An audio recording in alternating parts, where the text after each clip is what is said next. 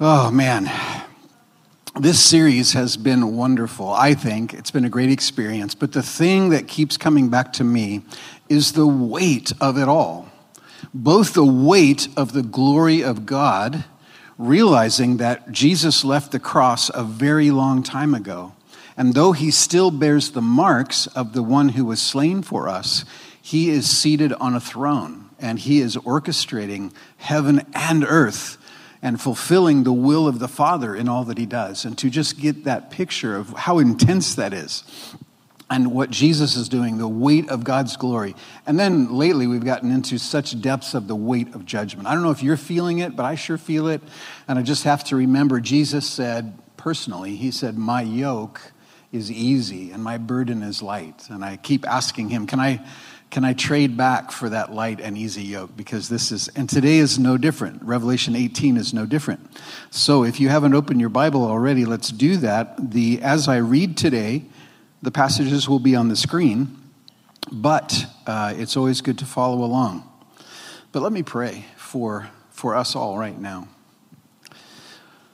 Great and holy God, we are grateful for life in you. We are grateful that you have opened the eyes of millions of women and men and children around the world over the last 2 millennia to the reality of your will and to the beauty and the gift of your Son and his death and resurrection and the plan that you have after this life. We worship you and we praise you for that. Holy, holy, holy are you, Lord God Almighty. Lord Jesus, holy, holy, holy are you, the Lamb that was slain and who now reigns as King.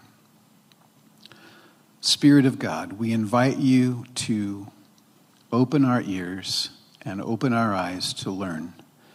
We want to know the heart of our Father. We want to know the mind of our Savior, and we want to know the will of our God that we might walk in it. So teach us now by your Spirit, we pray. In Jesus' name, amen. All right, so we've been talking through the whole series about this discovery that we made through the help of a bunch of scholars to understand that Revelation is written in cycles, 7 cycles that keep retelling the same story 7 different ways. And each way is a different emphasis. And we are now in the 6th cycle. So there's only one left. And we are in the middle of the 6th cycle. So I'll just remind you that chapters 17, 18, where we are tonight, and 19 are the 3 chapters of the 6th cycle.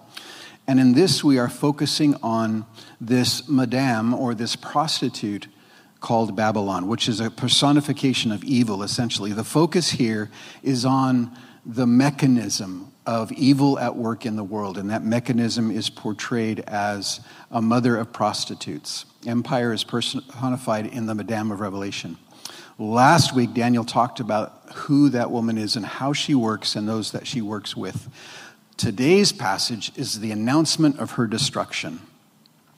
And this scholars call a proleptic prophecy. What that means is this. This angel is going to proclaim a prophecy as if it's already happened. And then we will understand it hasn't happened yet, but it is proclaimed with such confidence that it can be spoken of as already happening. It's a little bit like that chant in the 5th quarter, if you've ever been at a football game where one team is winning quite well, and they start chanting, "It's all over, it's all over." You've heard that before? It's rude when that happens, and I'm not saying that's a good thing, but they have that kind of confidence that this is really going to happen, and so they're saying it's all over. And in a way, but in a much more dramatic and holy way, that's what the angel is saying.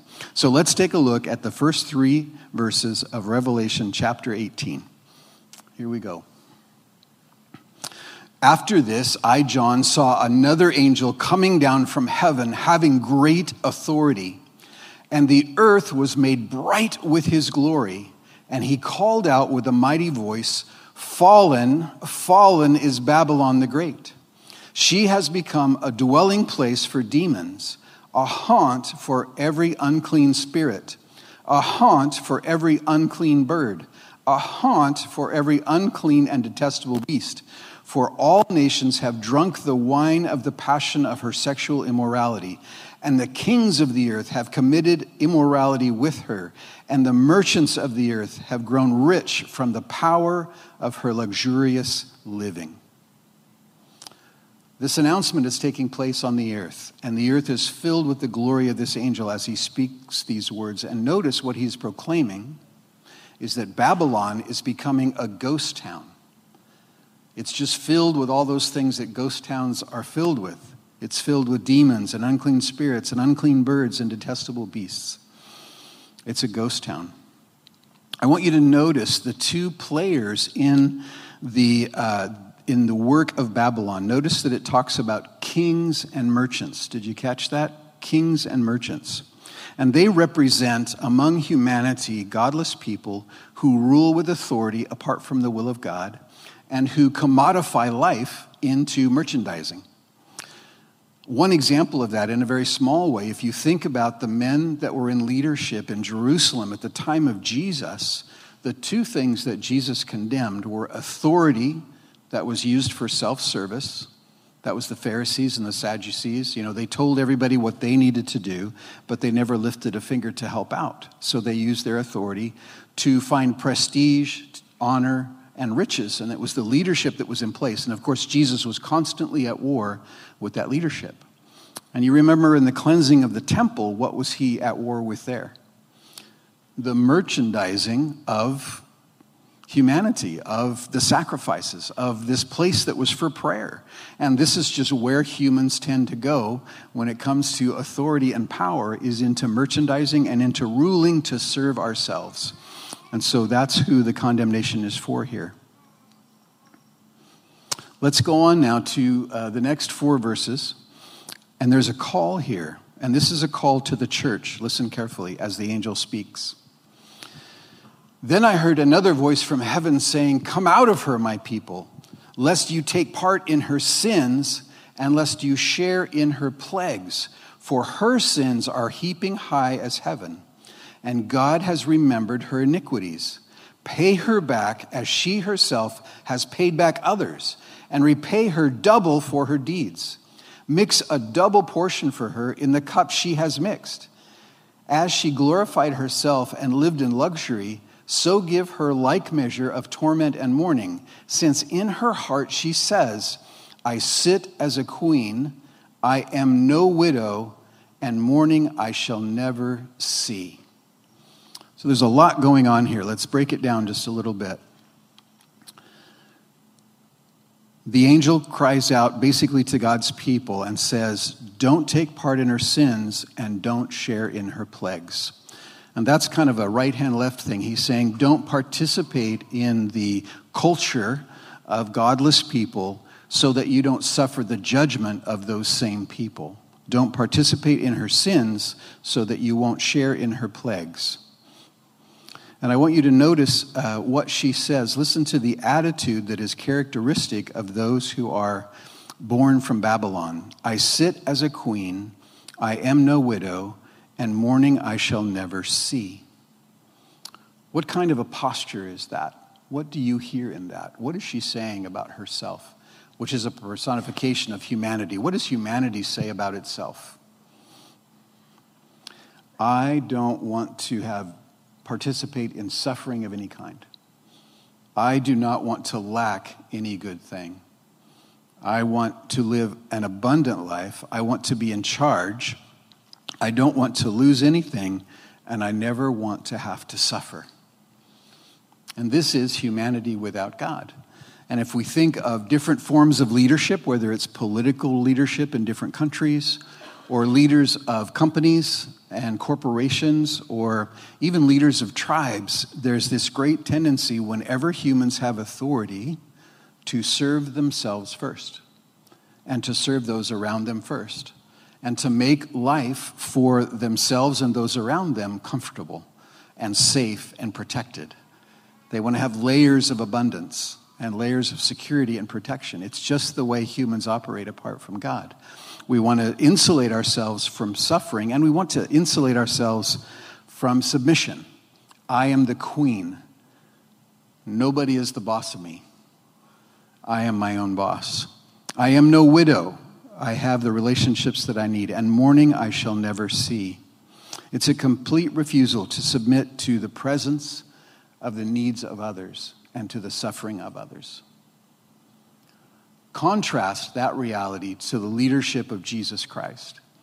While he was on earth, what kind of leadership did he show us? He went directly to the suffering. He went directly to the brokenhearted.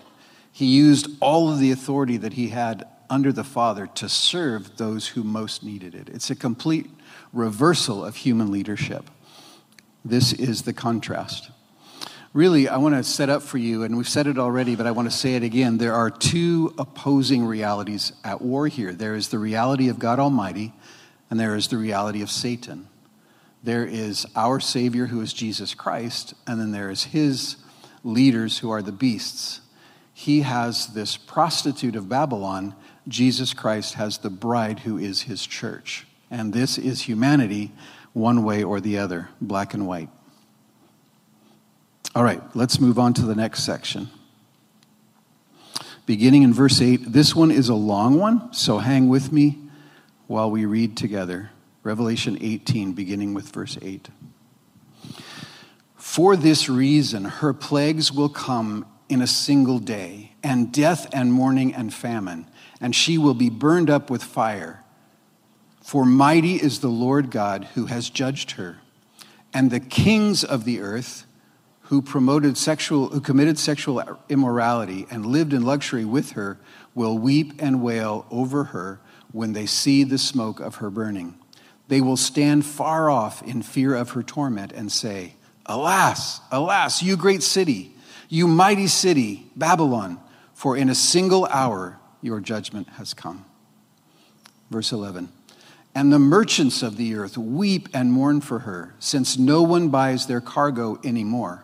Cargo of gold, silver, jewels, pearls, fine linen, purple cloth, silk, scarlet cloth, all kinds of scented wood, all kinds of articles of ivory, all kinds of articles of costly woods, bronze, iron, and marble, cinnamon, spice, incense, myrrh, frankincense, wine, oil, fine flour, wheat, cattle, and sheep, horses and chariots, and slaves, that is, human souls.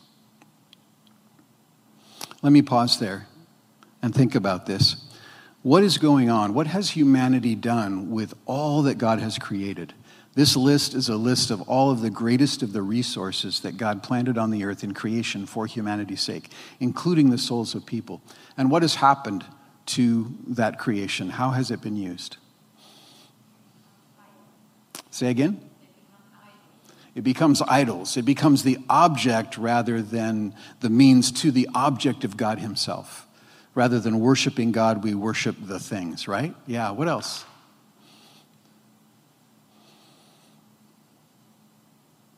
Yes? You're right. Yeah, there's a lot of hoarding for themselves, right? Yeah, and if you think of all the kingdoms that have ruled in great empires, what have they done to the nations where they have gone? Starting with Babylon. They've gone to those nations and they've taken the best of their resources, including human resources, and they've imported them into their own capital city. This was certainly true of Rome. It was certainly true of Babylon before them, and it's been true of every great empire. Even the Greek Empire did the same. They took the resources of the earth and the resources of humanity and said, we're going to save the best for ourselves, and we're going to give kind of whatever's left over to the rest of the nations. Let's read on, verse 14. The fruit for which your soul longed has gone from you, and all your delicacies and your splendors are lost to you, never to be found again. The merchants of these wares who gained wealth with her will stand far off in fear of her torment, weeping and mourning aloud. Alas, alas, for the great city that was clothed in fine linen, in purple and scarlet, adorned with gold, with jewels and with pearls. For in a single hour all this wealth has been laid waste. For all shipmasters and seafaring men, sailors and all whose trade is on the sea, stood far off and cried out as they saw the smoke of her burning. What city was like the great city? And they threw dust on their heads as they wept and mourned, crying out, Alas, alas, for the great city where all who had ships at sea grew rich by her wealth. For in a single hour she has been laid waste. Rejoice over her, O heaven, and you saints and apostles and prophets, for God has given judgment for you against her. Where are the kings and the merchants when the suffering and judgment of Babylon begins? The same phrase was used for both of them, their location. They stood far off. They stood far off. What does that say of the relationship between kings and merchants and the resources of the earth and the people of the earth? It doesn't speak of benevolent leadership, does it? It doesn't speak of intimate relationship. It doesn't speak of concern when times get hard, but it speaks of a pulling back. It speaks of a standing far off while suffering happens.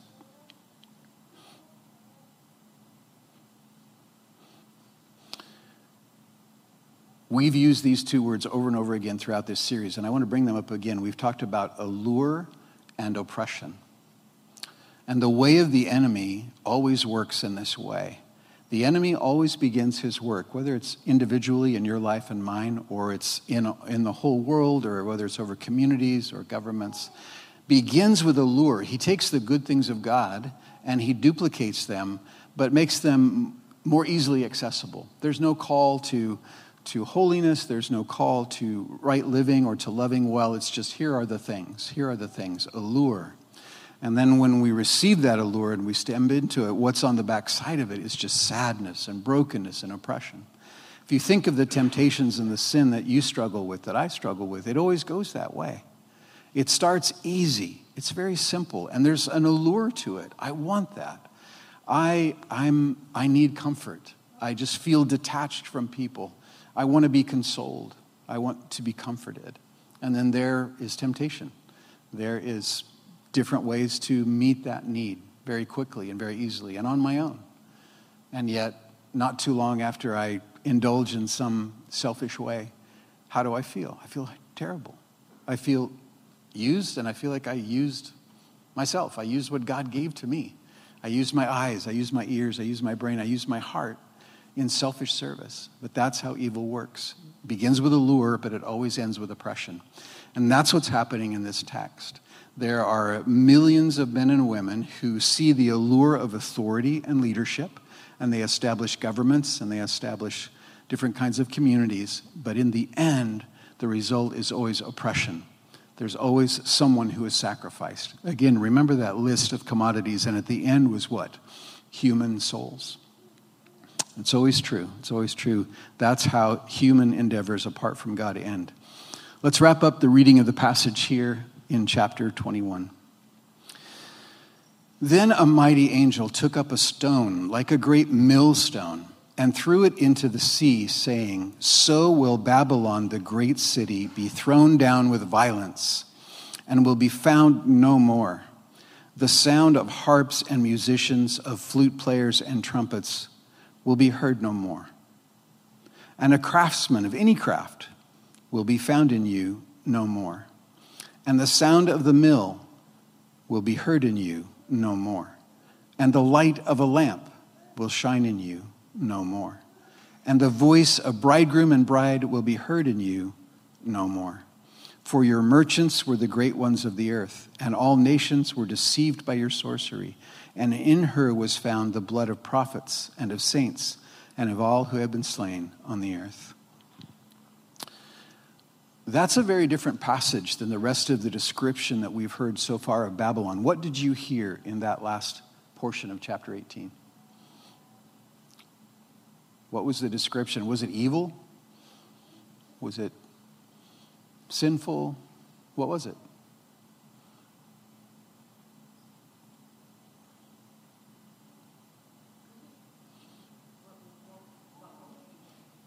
Yeah, grief, a lament, yeah. Everything that is there is what any community would want. It's kind of the basics of good life together. It's the goodness even of God among people. The description there is of a beautiful city that had some good things that are going to cease to happen. And this is where Satan can be so deceptive, because he mixes the goodness of God and the creation of God and the values that we have in God with his own values and with his own agenda. And this is what is in our world, and this is where it's difficult for us, because we can see, well, I'm kind of that way. There's some good here, and I'm like God. I was created to be like God in his image. But I'm also broken, and I also struggle to love well and to obey what God has called me to do, and that's okay. But the call of Revelation is to say it's actually not okay. And the end of days with God is actually to divide out and to figure out what truly belongs to God and what belongs to Satan. What is truly on a path toward God and eternal life and a new Jerusalem, and what is on the path away from God and toward Satan and toward Babylon and toward destruction. And that's why the place we really need to set here at the end of this passage is in this phrase that we read in the beginning in verse 4. The angel says, "Come out of her, my people, lest you take part in her sins and lest you share in her plagues." Come out of her, my people, lest you take part in her sins and lest you share in her plagues. We have two questions to ask ourselves. One is, where have I tried to become a king? And two, where have I tried to become a merchant? Help me with this a little bit. Where have I become a king and where have I become a merchant? According to the passage, the characteristics of kings are those who use resources and authority to serve themselves and to surround themselves with pleasure, even to an excess. And the heart and the mind of a merchant is one who commodifies all of life and who chooses to buy and sell and chooses to try to beat the odds and work them in our own favor, that we might have more, which often means that someone else has less. Where have I become a king? Where have I become a merchant? Notice again the complete contrast to Jesus Christ. What has Jesus done with his authority? Ultimately, he died. He sacrificed. All authority as the Son of God, he gave it up. He used authority to not serve himself, to not surround himself with pleasure or comfort, not to say, I am king and I will not mourn, but actually I will die, I will suffer, I will be misunderstood, I will be rejected by my own people. This is the way of Jesus.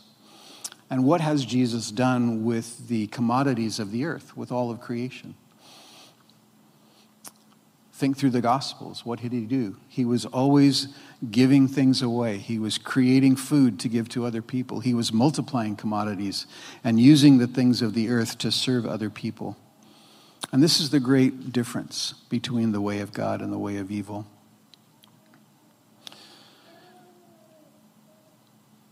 The question is not, where do I live, work, and play? We are not being called out of our workplaces. We're not being called out of the cities that we live in. We're not being called out of the schools that we go to. That's not the call. When it says come out and be separate, it's a call that's an internal call. The question is, who am I in the spaces I'm living in? Do I live as a king? Do I live as a merchant? Or do I live like Jesus? Do I live like one who actually moves towards suffering so that I might help relieve it? Do I sacrifice what I have rather than try to accumulate what I have? Am I a king or am I a merchant?